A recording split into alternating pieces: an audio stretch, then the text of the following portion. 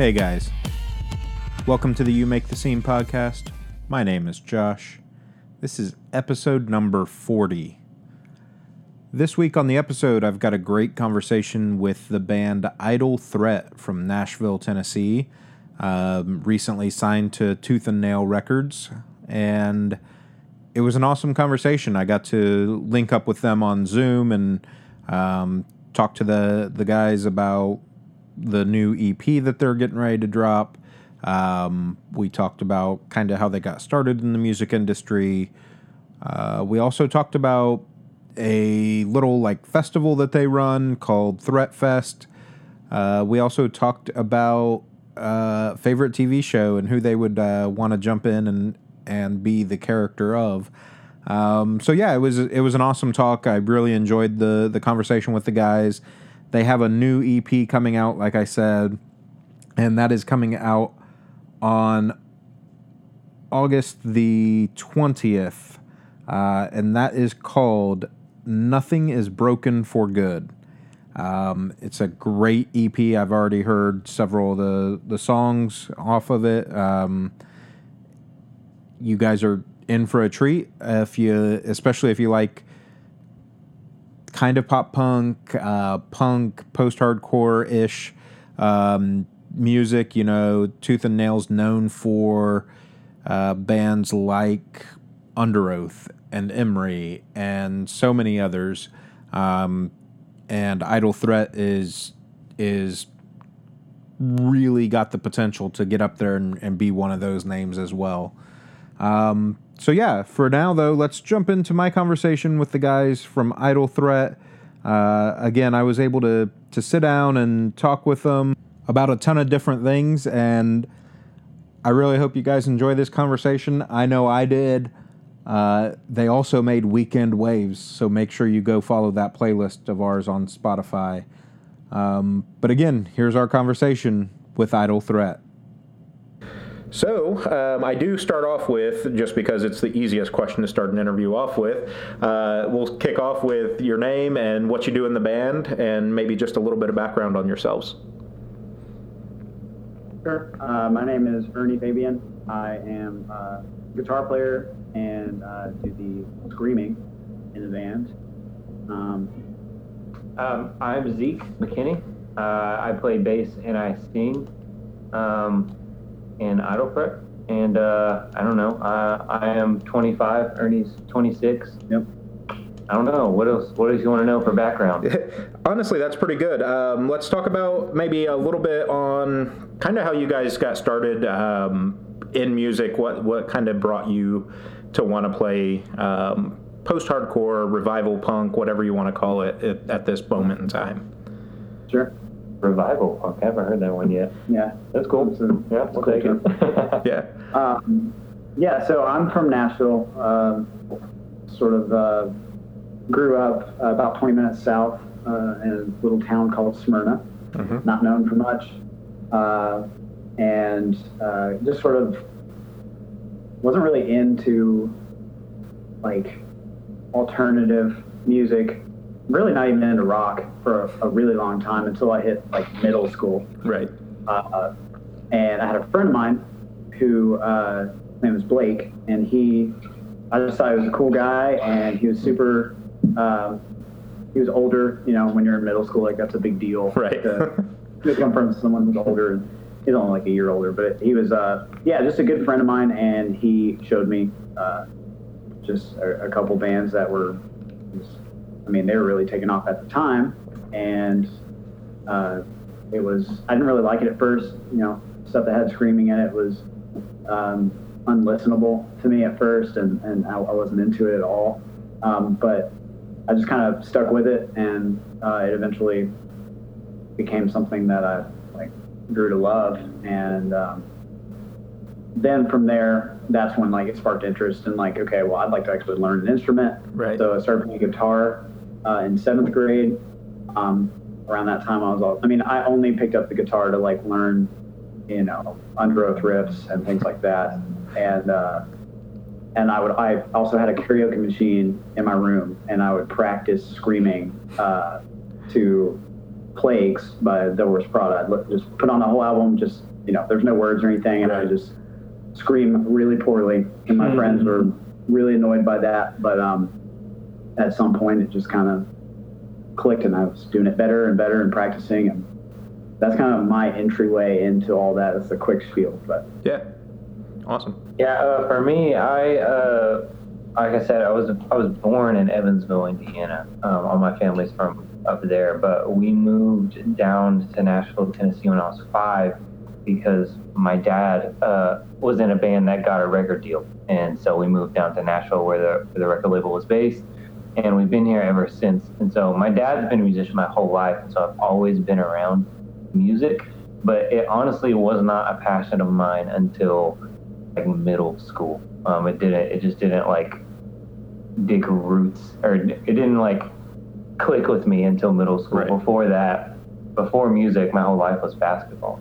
I wanted to be in the NBA. I wanted to be just like Steve Nash. But slowly but surely around middle school, as everyone started growing at a faster rate than me, it just became clear that basketball was not in the cards for my future. And so that's not the reason why I stopped, or I kept playing basketball. That's not the reason why my focus shifted. But what happened was my brother and I, we took piano lessons all growing up. But the piano lessons never stuck with me, but they did stick with him. He still plays piano.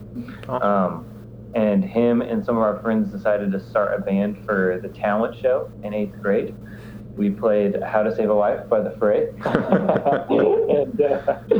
and they had a guitar player, a piano player, a drummer, but they didn't have a bass player. And my brother was like, hey, I got a brother. And that's how it started. I started playing bass through that, and I just fell in love with it after that. And just started playing bass a lot, singing a lot more, becoming a lot more interested in music. And then shortly after that, my uncle's only like 4 years older than me, so it's not like 20-year, 10-year difference. Right. Like that. Like we saw, he's like a peer almost. But when I was around that age, my uncle showed me Mayday Parade, and that was the gateway for me. Was Mayday Parade. It started light and then just kept getting heavier from there. Yeah. But Mayday Parade when I was 13 was that's how it started. They've got that hopeless romantic thing. So. Oh, dude, that was everything in middle school. Oh, yeah. I just played it so much. Oh, yeah, dude. Yeah. Every song that they wrote, just like. Hard apart. Yeah, and like even now, like talk about a band that has longevity, right? Like even now, 20 years later or whatever it's been for them, they're still just putting out hit after hit.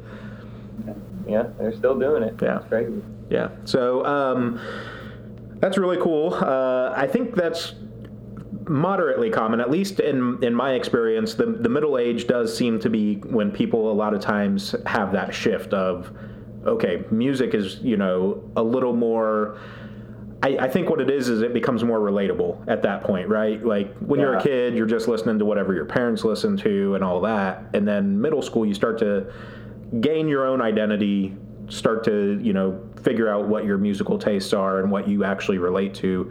There's always that little bit of like teenage angst, like Devil Wears Prada and stuff like that. Obviously, it's the angry side of it, being a teen. But there's something real about it at that moment. It becomes a more organic growth point, I think. Totally. Yeah. So you guys have been pretty busy over the last few months at least, working on the new EP and things like that. Obviously, COVID fucked everything up for everybody, so tours and stuff like that had to take a back seat. But let's talk a little bit about the new EP. This episode will go live, I believe, like 3 or 4 days before the EP drops. So we'll be able to give fans a little bit of kind of a preview of what to expect on it. But let's talk about just kind of the writing process for it.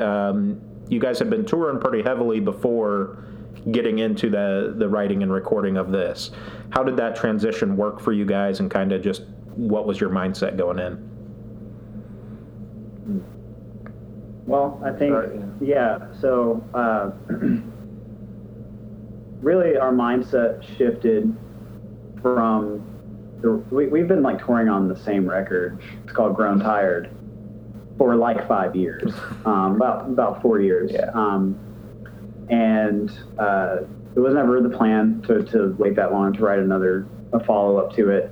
But that record specifically was about just like, doubt, frustrations with church, with God, with ourselves, a lot of apathy and things like that. And so it's a darker sounding record or EP, lyrically, for every way possible. Like, it was just like we did what we needed to do on that record to get that out. Right. And so we toured on it for a long time, and some years were a lot busier than others, and did a lot of fests at that time. And then when we sort of changed gears to start writing again, which we'd always been writing, it was just like finding pieces to put together. And we're just really bad at writing music when we are so active on the road. Like, some bands, I mean, they can be on the road all the time and still write a record, and I don't get it. Like, that's just not us. So we just finally had some time at home. We were starting to slow down, and we started meeting together regularly again to write for this one. But this time, like, our mindset was a lot different. We're not quite in that apathy, desolate, like everything is pointless type mentality anymore. And we're kind of on the opposite side of the spectrum, where like things are really, really shitty sometimes, but like everything is only but a second, in the grand scheme of life. And then you take that even a step further with eternity, and it's like, what I'm going through right now is not going to last forever. The things that, talking about middle school, like the stuff that was like on my heart in middle school, thank God it only lasted like probably like a week, right, with the band that we had back then. So we moved into a mindset of hope and gratefulness. And one of the songs that you'll hear when it drops is about being grateful, just in general, but specifically for the fact that, like, life does go on, even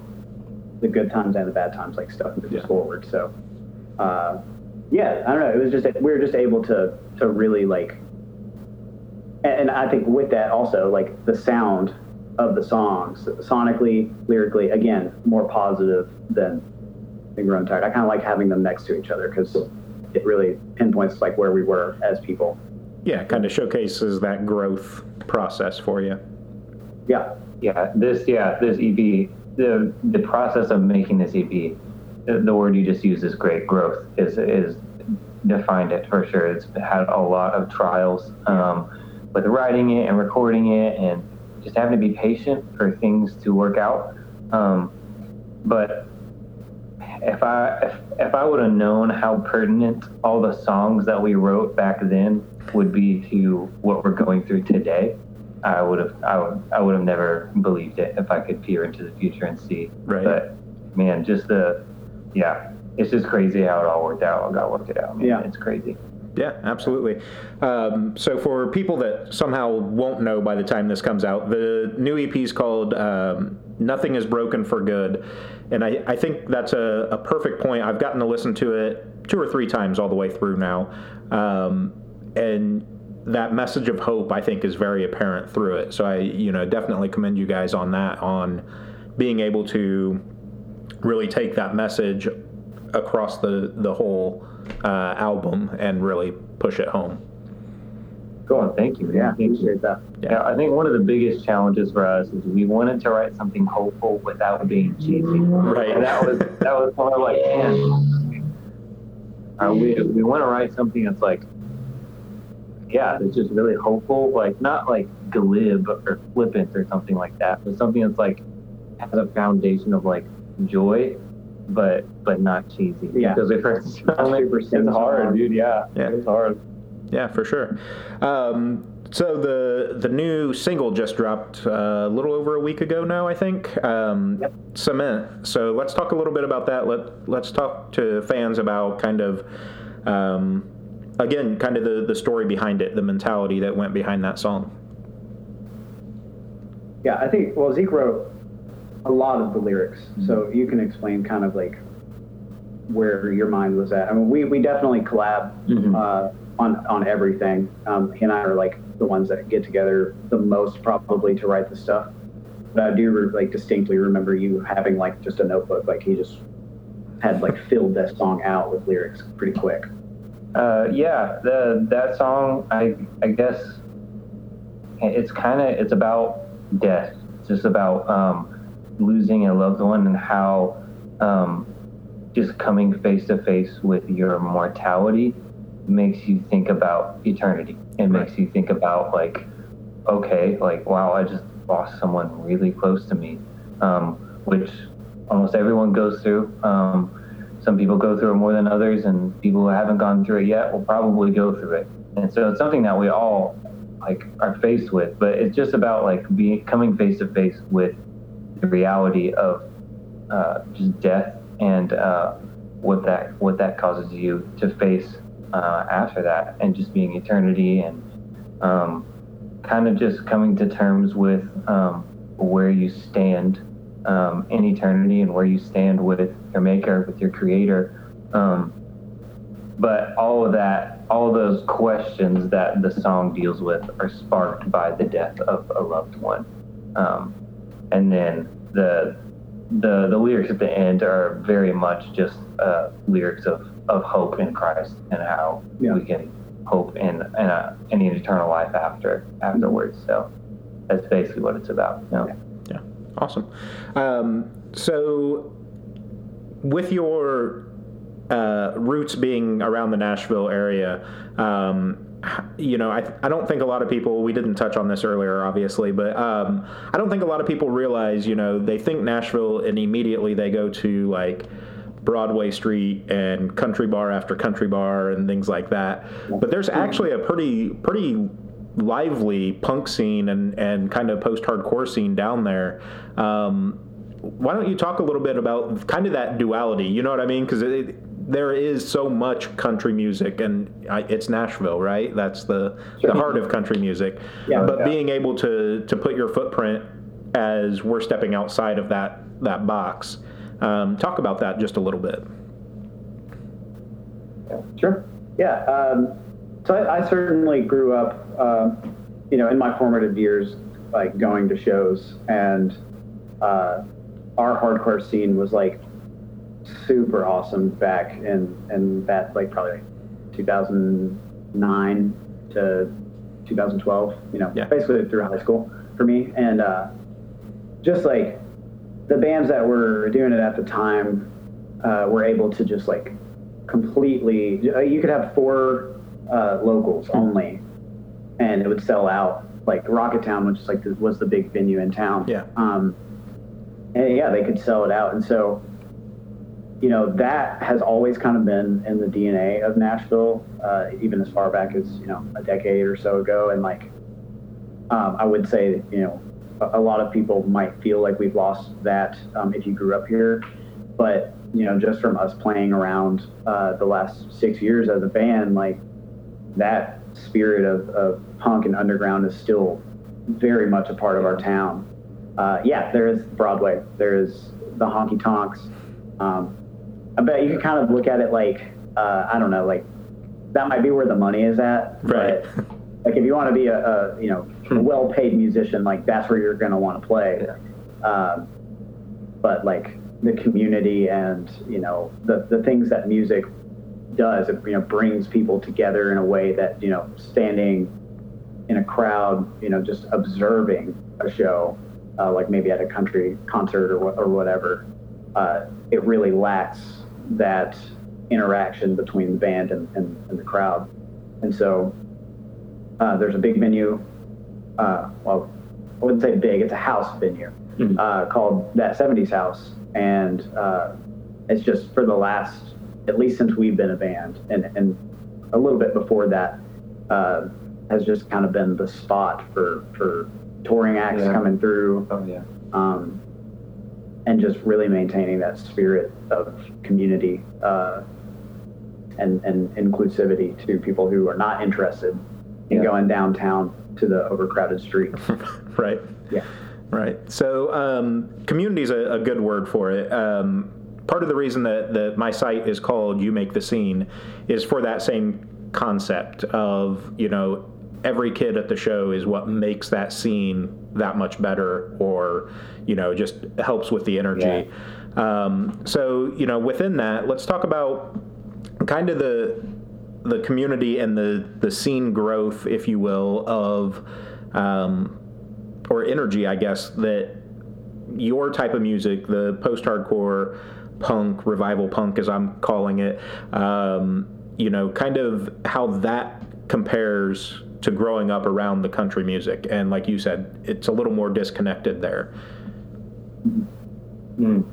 I think one way that I've heard it described, actually by Josh Scoggin in the Chariot documentary, he said that the feeling that you have when you're in the middle of a show where everyone is just on the same page and is screaming all the words along with you is just camaraderie. Just feel like a camaraderie with everyone around you. And I feel like that's one thing that you're not going to get at a country show, at an arena show, that you're not going to get like you would at a place like the End or that 70s House or something like that. Yeah, I think that's like what really caught our interest growing up. I mean, I do like country music, some country music, but I've been to arena shows, I've been to larger club shows, and you just kind of I don't know, it almost feels like, even if there is a lot of crowd participation, it almost feels more like a karaoke bar type thing, mm-hmm. where it's fun and engaging, but it's not like performative the way that hardcore and the music that we have tried to foster even within our own band has all been about the live show. Like, even our own recordings,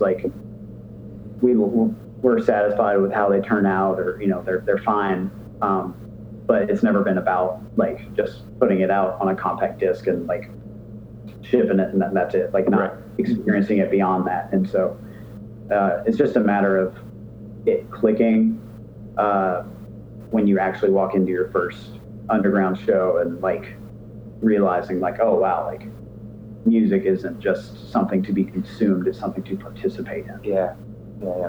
Yeah, and I would agree with that. I grew up in the emo and punk and pop punk scene specifically, and it definitely was different. My very first concert that I went to, oh man, it was something with my dad way back in the day, and he listened to, I want to say it was Journey, you know what I mean, classic rock, and it was fun because I was there with my dad, and it was cool. Journey's not bad, but then when I got a little older and it was me and a couple friends that were going to, a hardcore show or a pop punk show, it was completely different. Just the way the crowd interacts, and just like you said, the energy that comes, and it feels much more inclusive and immersive, I think. Those big stadium shows are great, and don't get me wrong, we'd all love the paychecks that come with playing those. Yeah, totally. But if the crowd's not able to get into it as well, or you can't do what you want to do, is it worth that paycheck? Yeah. What kind of bands did you go see back then? Oh man, I think if I remember right, my first kind of hole in the wall show was Amberlin with Bayside, and it was at this little it was at this little venue in Indianapolis called the Emerson Theater. They just recently reopened, but way back in the day it was a single screen movie theater, and they've gotten rid of all that and just put a stage up. And that's sick. That's so cool, honestly, man. Yeah, I forget who else was with them, but it was definitely Amberlin and Bayside to open. And I want to say maybe Switchfoot. It was a weird lineup, but it was super cool. Okay. Yeah. All right. Love it. Yeah. So, jumping back onto the EP a little bit, like I said, I've listened to it a couple times now. Let's go ahead and talk about track number 2, which is Empty House. To me, you know, Cement's great and all that, and I really mean that, but I think Empty House is kind of a hidden gem on that EP. I think it's got real potential as a single. Okay, sick, yeah. Well, by the time that this comes out, Empty House is the second song. Oh, okay. Well, that's why. And yeah, so you're very on point with that, because that's exactly what the plan was, to follow it up with Empty House. Yeah. Empty House. So it actually exists already. We were not planning on putting Empty House on this record. We love the idea of standalone singles, just as, you know, bands do it a lot whenever they actually put out a lot of content. Right. And so because we're not that band that puts out a lot of content, it made sense to at least consider putting it on this EP. And then when the rest of the songs started to come together, it just even made more sense, because the song really fits along with the theme of the record. Yeah. So Empty House is out there, and it's a different mix and everything, but we re-recorded it for this EP. Yeah. And so we're excited to get the newer, I think, better sounding version out. So. And people around here in Nashville have heard that song. I mean, we've been playing it for over a year, but you know, to the larger audience that Tooth and Nail has been able to provide us, that's going to be brand new to them, and I'm excited for another. Well, I was stoked when that song came out the first time, so it's kind of cool that we get to relive that again, right? From a different perspective or different sound, right? For people that maybe didn't catch that, let's talk a little bit about signing to Tooth and Nail. How cool is that? You know, especially in the genre that you guys are. And I don't like to put people in boxes, but you know, Tooth and Nail has always been one of those labels that really knows how to take an Emery or, you know, these post-hardcore-ish bands and just elevate them to the next level. Yeah, I mean, it's cool for all of us. Like, we all grew up listening to Tooth and Nail. Even JJ, who's not here right now. It like I said, I started with Mayday Parade and more on like the emo pop punk side of things. But the first heavy song I ever got into was because of JJ, our drummer. He showed it to me, and it was Danger Wild Man by the Divorce Prada. And I still remember hearing that for the first time. And just grew up listening to Under Oath and Emery like we all did. And yeah, it's a crazy, and even for me, I just remember this. It even goes further back, because when I was like 5 or 6, like I said, my dad was in a band and they signed a record deal. So we moved down here, and they were like a pop funk band, also in like the Christian realm. Yeah. And so they would sometimes play Ichthus or Cornerstone. And so I grew up going to those festivals, and going to those festivals, me and my brother developed a liking for a band called the OC Supertones, and which is so funny to me now because I don't like ska anymore. But when I was 5 or 6, and we loved that band. And if you would have told me when I was 5 or 6, one day you're going to be on the same label as OC Supertones, I would have never believed you. So it's a crazy full circle thing. Oh yeah, same for her. Like it was like, I mean, for me, Under Oath, for a lot of people, like that was the band, and they were for me as well. Admittedly, they weren't my favorite once I got into the world. Like, I still loved them, and they were definitely like top 5. But like, Norma Jean was like, it always go back and forth between like Norma Jean and Me Without You, and those were like my favorite bands. And now like I've landed in a place where Me Without You is still my favorite band, but just like all of the like stories that you would hear about these bands, and luckily also growing up in that time period and being exposed to this music, it's also kind of when like YouTube started really taking off. And so like just seeing and you can still find these videos of like Me Without You or Prada or whoever like playing like the Generator stage at Cornerstone, and it just being packed out for these bands.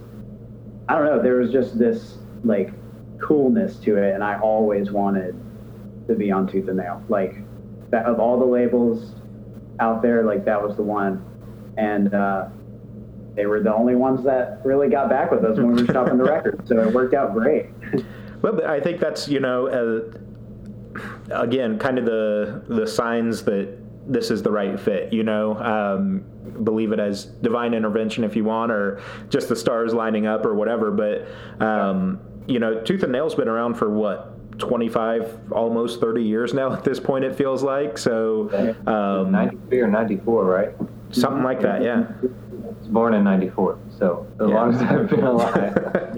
So, that's quite a testament to them. There's not many indie labels, as they get called, that have stuck around. It's them, Hopeless, Victory, kind of. Razor and Tie went under or got bought out, whatever. Fueled by Ramen's kind of in that same boat with Atlantic. Like, the name exists, but they're not really who they were. Whereas I think Tooth and Nail has always kind of stood tall. They're very much their own entity, and do extremely well at what they do. Yeah. No, it's super cool. I mean, we've been doing DIY for the last 6 years, and there will inevitably still be some of that, and like that's cool. But like it even just getting linked up with you is like such a cool thing that we would have never had before. So we're super grateful. I mean, we really are, for this opportunity, and we're trying our best, and I think that's always kind of been. We don't think we're like the best musicians in the world, but we certainly like try to improve with every song we put out. So, I mean, you can say that if you want, but let's be honest. As much as I love Bayside, Anthony's voice is not a good voice. Anthony Renari is not a great, clean singer. But it's one of those. The title is iconic. Yeah, exactly. And I think it goes back to kind of that camaraderie and community within the scene. Like when you find people that feel the same way that you do, and that music hits them right, it doesn't matter about everything else, man. They're going to be there. Sure. Yeah, sure. That's true. Yeah. I think we also have the perspective of like growing up here in Nashville, though, where like everybody and their mom is a musician. Right. And so, like for every really good band, there's 15 way better bands. Yeah. Yep. So. Yeah, I go up to Chicago a lot, so I definitely feel you on that, because Chicago's the same way. Yeah. So yeah, let's talk about kind of the DIY thing. Like you said, some of it you won't have to do quite as much now, being on a label. But how do you feel like doing it for so long, 6-7 years now, as a DIY project has prepared you for the next steps with a record label and kind of, the ability to move the band forward? I mean, if nothing else, it's just given us work ethic, I think. Mm-hmm. Like, there are a lot of things that weren't just handed to us. We just had to all right, well, if we want to do this, we got to make it happen. If we want to print t-shirts, we got to come with the money to make it happen. If we want to go on tour, we got to book all the shows. We got to do all the cold calls, the cold emailing or whatever, make all the contacts. If we want to, keep touring more, we got to buy a van, So, we got so used to, no one's going to hand anything to us, so we're just going to go out and get it ourselves.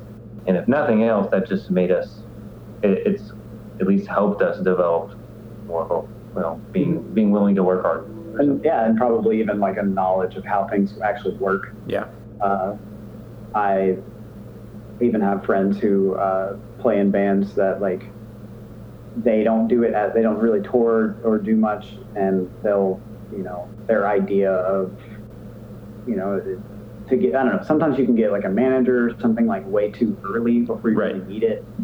And I've just seen a lot of people fall into that, and that's just never been us. And he kind of touched on it with nobody's going to give us anything for free, but we also kind of made it a point as a band to we're never going to really ask for anything either. Like, let's just do it. And if we get on this show, then it's because like they wanted us to play it. Like, it made sense. And there were a lot of shows that I honestly believe we should have played, and we never did. And it is what it is. We just knew, okay, well then let's work harder until we had felt like we earned it. Yeah. So I definitely agree with like just like work ethic, but also like a better understanding of what's going on behind the scenes. Yeah. That a band who, writes the next big hit may not ever really understand because someone's going to do all that for them. Right. Also, I think just an appreciation for the DIY community, because as much as like, man, we did work hard, it was also a mixture of us working hard, and we met some amazing people that were willing that just wanted to help us, and take us out on the road with them, or that were just willing to, even something as small as just putting us up for a night, or something like, oh, hey, talk to this guy, or there's so many things that like we did work hard for it, but also like we've had some amazing friends that helped us all. Even like this whole thing kind of kickstarted by the worst show we ever played was in Evansville, Indiana, actually, and we played To Zeke's Uncle, kind of relating all the elements of what we talked about. We played To Zeke's Uncle, the sound guy, and like the owner of the venue, and like that was it. The band that played before us left. Like after they played, all their friends left. It was like that was it, and it's so deflating. And I remember leaving thinking like, man, I don't know if this is worth it. But I mean, we gave it our all, just like we always will. But from that, a band called Gaffer Project out of Roanoke, Virginia, they played, and the owner was like, hey, you guys would fit really well with this band. Well, Gaffer Project is like DIY kings, and they have a connection to, like, I mean, truly, it is through that band that we got plugged into the community that we were able to be a part of, and then eventually foster back home in Nashville ourselves. It snowballed from there, because Gaffer Project first like longer tours. And it just snowballed, and we got to know more people through them. And they're very much is like, it's like working hard, knowing the right people, divine intervention as well. Like, it's just a mixture of all things that just kind of like lead you down this path. But yeah. So a couple things that I want to touch on out of that is, for kids that are getting into a band and potentially want to pursue this. The amount of rejection that you guys go through, you know what I mean? Like you said, Tooth and Nail is the only one that hit you back when it was time to shop this record. Talk about kind of what that does to you mentally, and what you have to do to kind of combat that, or change your approach, or whatever. You know what I mean? Like, that's obviously a learning experience, especially over the last 5-6 years. Totally. I think that what comes to mind first is just there has to be a balance of being willing to listen and refine what you're working on. I mean, I'll say like our first EP that we put out that we took down because it wasn't good really kind of shot us in the foot, and we had to like rebuild from Grown Tired. That was kind of like a second chance, and a lot of bands don't get second chances, so super grateful for that. But just like listening to criticism in a constructive way, and like actually taking that to heart, but also balancing that with like knowing your worth and knowing who you are, and believing in yourself even if nobody else does. So there's like a balance, and I don't think that we had a lot of people that believed in us from the start, but it can be very easy to just give up if like it's not going the way that maybe you had set your standards maybe a little too high or whatever at the very beginning. Yeah, definitely. I think those moments of rejection definitely it forces you to ask yourself why you're doing it. And if that answer isn't, if that answer as why you're doing it is to get others' approval, well then there goes the reason to keep doing it, Yeah, and if you don't feel that rejection, that crushing rejection at the beginning, you'll inevitably feel it later because it's going to happen at some point. So yeah, and so it just forces you to like, okay, why am I doing this? Okay, I'm doing it because I love it. You know, if I love making music that speaks about something greater than myself, I love singing and I love making just music that causes emotions to stir within me. And I guess it doesn't really matter if other people feel the same way, as much as you want them to. You're not giving up on that goal either. But that's not like what gets you up in the morning to keep going. So it just forces you to remind yourself what's the bigger picture and why are you doing this. So definitely. Yeah, awesome. One last of the last things that I want to touch on is you guys put on your own little festival every year. Tell fans kind of, what all that entails, any details you have about it, obviously, for future plans with it now that you've got a little more work with Tooth and Nail, so maybe a little more touring and whatnot. But talk about, it's called Threat Fest, right? Yes, that's right. Yeah, so go ahead. Okay. So Threat Fest is a 2-night DIY fest in Smyrna, Tennessee, like where we're from.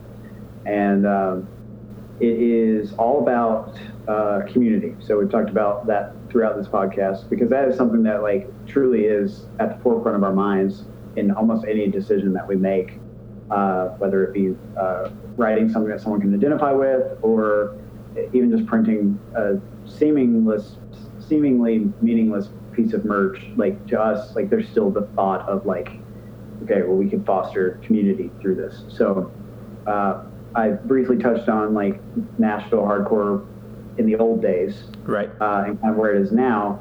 I would say the difference between the two eras is that now there are more pockets of genre that aren't quite as. You used to be able to go to a show back in the mid 2000s or late 2000s, and it'd be like a hardcore band. There'd be like a pop punk band playing it. Mm-hmm. It was just mixed genre bills, right. And he was like as stoked as you were for the hardcore band, you were also stoked for that pop punk band, and there was just that sort of thing. And so it's not. I don't want to say it's not like that anymore, but it is not as prevalent as it was. So Threat Fest came from this idea that we could achieve that again, and that instead of being a competition as to who music can kind of be cutthroat. Yeah. So how about we like boost each other up, encourage each other, and put on this fest where we have lighter bands, we have heavier bands. We still kind of divide them into 2 days, but there is crossover, and a lot of times people that come to the first night come to the second night. So it's a 2-day pass kind of thing that you can buy. We keep it real cheap. It's like $10 a day or $15 for 2 days. That's always going to be the plan. That's what we're hoping for. Right. And it started in an old train depot that is still in Smyrna, and has made its way across the street now to another building, actually, where I work. We own a building called Carpe Artista, and it's just all about the arts and changing culture through art. So, yeah, that's kind of what we do. We do ourselves 3 stages, and we set up, we tear down. We have a lot of help, but we do all the booking through application generally. And is there anything I'm missing about it? No. Yeah. I mean, it started off really humble. We were just like, hey, what if we threw a festival? And we were just like, yeah, let's give it a shot. And then year 1 went by. We're like, okay, yeah, let's do it again. Year 2 went by, and then it just kind of kept growing. More people started coming, and more people were being encouraging about it. And we were starting to realize that we were fostering a community. And we were like, wow, this is what this is about. This is what we want to keep doing. We want to foster community and encourage people in their art, in their artistic endeavors. And yeah, like you said, we don't want Threat Fest to be like a competition. Like we want to all come together as a community and just encourage each other just to keep doing what you're doing. Yeah, it's got I will say the difference between this fest and any other DIY fest that I have been to is that the focus is still on Nashville locals. Because we do have just such a cool music city. Like we have it everywhere, and it's really nice to have that and be proud of that. But we also do have touring bands come through. So usually I think there's about 20 to 25 bands per fest each year. And we divide that again into 2 days. And we try to get like a headliner each night. And we usually close the second night, and it's always fun and goofy, and we try to do something special every year. Awesome. So that's pretty much everything I've got for you guys. We'll end with kind of two little more lighthearted questions or off-the-wall questions. So the first one's still going to be music-related. If you could set up, and you kind of do this every year, I guess, with Threat Fest, but let's say you get to set up a national tour, and you get to take 4 bands out with you, whether you're the headliner or not, from any era. Who are you going to take out on a tour with you?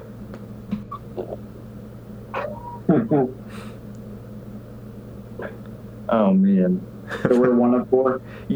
You would be number 5, so you get to take 4 people with you. Okay. Yeah, I'd definitely take Gaffer Project with us. Pay them back.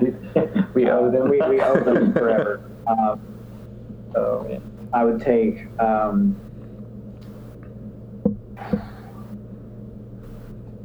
man, that's such a hard question. Yeah, I haven't...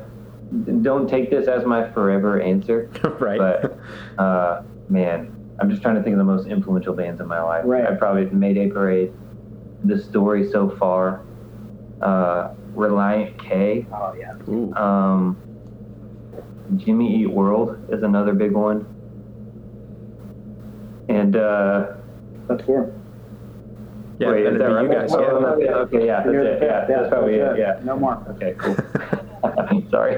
Yeah, I definitely, I would have Gaffer Project open the show, and then I would have, specifically, this is something I've always wanted, was Seosin, but the self-titled record, Right. with Coke, and then play it all the way through. Yeah, so like that would be really awesome to see and see it every night. Right. They have to play that record. They have to every play night. that record every night, all the way through, and then encore with a couple of the other hits. Yeah. Me Without You. Yeah, I would definitely have Me Without You headline, and then Queen. Yeah, Ooh, all right. We got Queen open. Solid. Yeah. So the last one, just going to be kind of off the wall. We're going to do your favorite TV show, and then what character would you replace with yourself in that show? Dude, I don't know. Oh, that's an easy one. For you? Yeah. Go for it. Breaking Bad is my favorite show. Yeah, and I would replace myself. I guess with Jesse Pinkman. Solid. Yeah. I don't know. I have a lot of shows that I love that I don't watch as much anymore, but man, probably favorite ever. Actually, I can't pick favorite ever, but I'll pick one of my favorites. I'll say How I Met Your Mother and Ted Mosby would probably. It's a super solid choice. Super solid choice. That's one of my favorite shows of all time, so I'm right there with you. Show. Okay, I have to ask you, what did you think about the ending? So, it made sense for the story, but I wasn't happy about it. Same. Dude, exactly the same. Like, dude, Ted and Robin had tried it so many times, and it clearly didn't work. Just leave it. Just let it be alone. Just let him be with the mom. The mom was great. Anyways, sorry. But no, you're fine. And then, like, even if you're going to end it with her dying, like, if somebody hasn't seen the show, sorry for the spoiler, but, you're going to end it with her dying, fine, but, like, why would you go back to Robin after all that shit she put you through, dude? Exactly, yeah. It's insane. I saw a funny meme the other day about it that said, we're going to take a 15-minute story and stretch it out into 9 seasons. Dude, for real, yeah. Exactly, yeah. Should have been such a quick story, like, yeah, I met your mom here, done. Yeah. It's okay, I loved it, though. Yeah, it was a great show. I think it was a great cast, and, obviously all those guys have went out and done amazing things since. So, that's all I've got for you guys, man. I appreciate it. Like I said, we'll have this up just a few days before the record drops and everything, and we'll be sure to be blasting your stuff as much as we can. Sweet, man. We really appreciate this a lot. Thank you so much. Yeah, not a problem, guys. Hopefully, COVID will go away soon, and shows can start back up, and we'll link up somewhere. Yeah, totally. I hope so. Awesome, guys. Appreciate it. All right. Nice meeting you, Josh. Nice meeting you. And that was my conversation with Idle Threat. They are based out of Nashville, Tennessee, so if you're down in that area, definitely keep your eye out for shows as soon as those are available. Obviously, like we talked about in the interview, the guys definitely want to get back on the road and, play shows. That's what they love to do, and it's easy to see that in their music as well. The new EP drops on August the 20th. It is called Nothing is Broken for Good. I think it's a great message. We kind of talked about it there in the episode a little bit as well. I just think that's a great reminder that, just because things seem bad or bleak or, that you're down on your luck or whatever, that nothing is broken forever. Nothing is broken for good, the EP title, wink, wink. Definitely think you guys should check it out. They've got a new single out called Cement, and that is available everywhere that you would normally stream your music or download your music. So definitely go check that out. Follow the guys on all their different social medias. I've got those linked in the description of the podcast, as well as if you jump over to the website, we'll have them there as well. We've got some new merch getting ready to drop, so keep your eyes out for that. We're doing a very small collection. Again, COVID messed up everybody's plans for this year, man, and we had some really good ideas that we had to back off of, but we definitely wanted to put some new merch out. So that will be up in the shop very, very soon. Make sure you follow all of our social medias to stay up to date on that. And, hope you guys enjoy the collection that we're going to drop. And yeah, make sure you like and share and follow the podcast. Give us a rating. All that stuff helps elevate us in the rating systems, as well as, makes us more discoverable, if you will, through Spotify, Apple, Google, all of those. And that also allows us to potentially get the bigger and better bands that you're looking for. I think we've had some great artists on here, and I think there's some very underrated artists that we've been able to talk to. And obviously we know that some of you guys would like us to talk to more mainstream artists or, artists of a specific genre, things like that.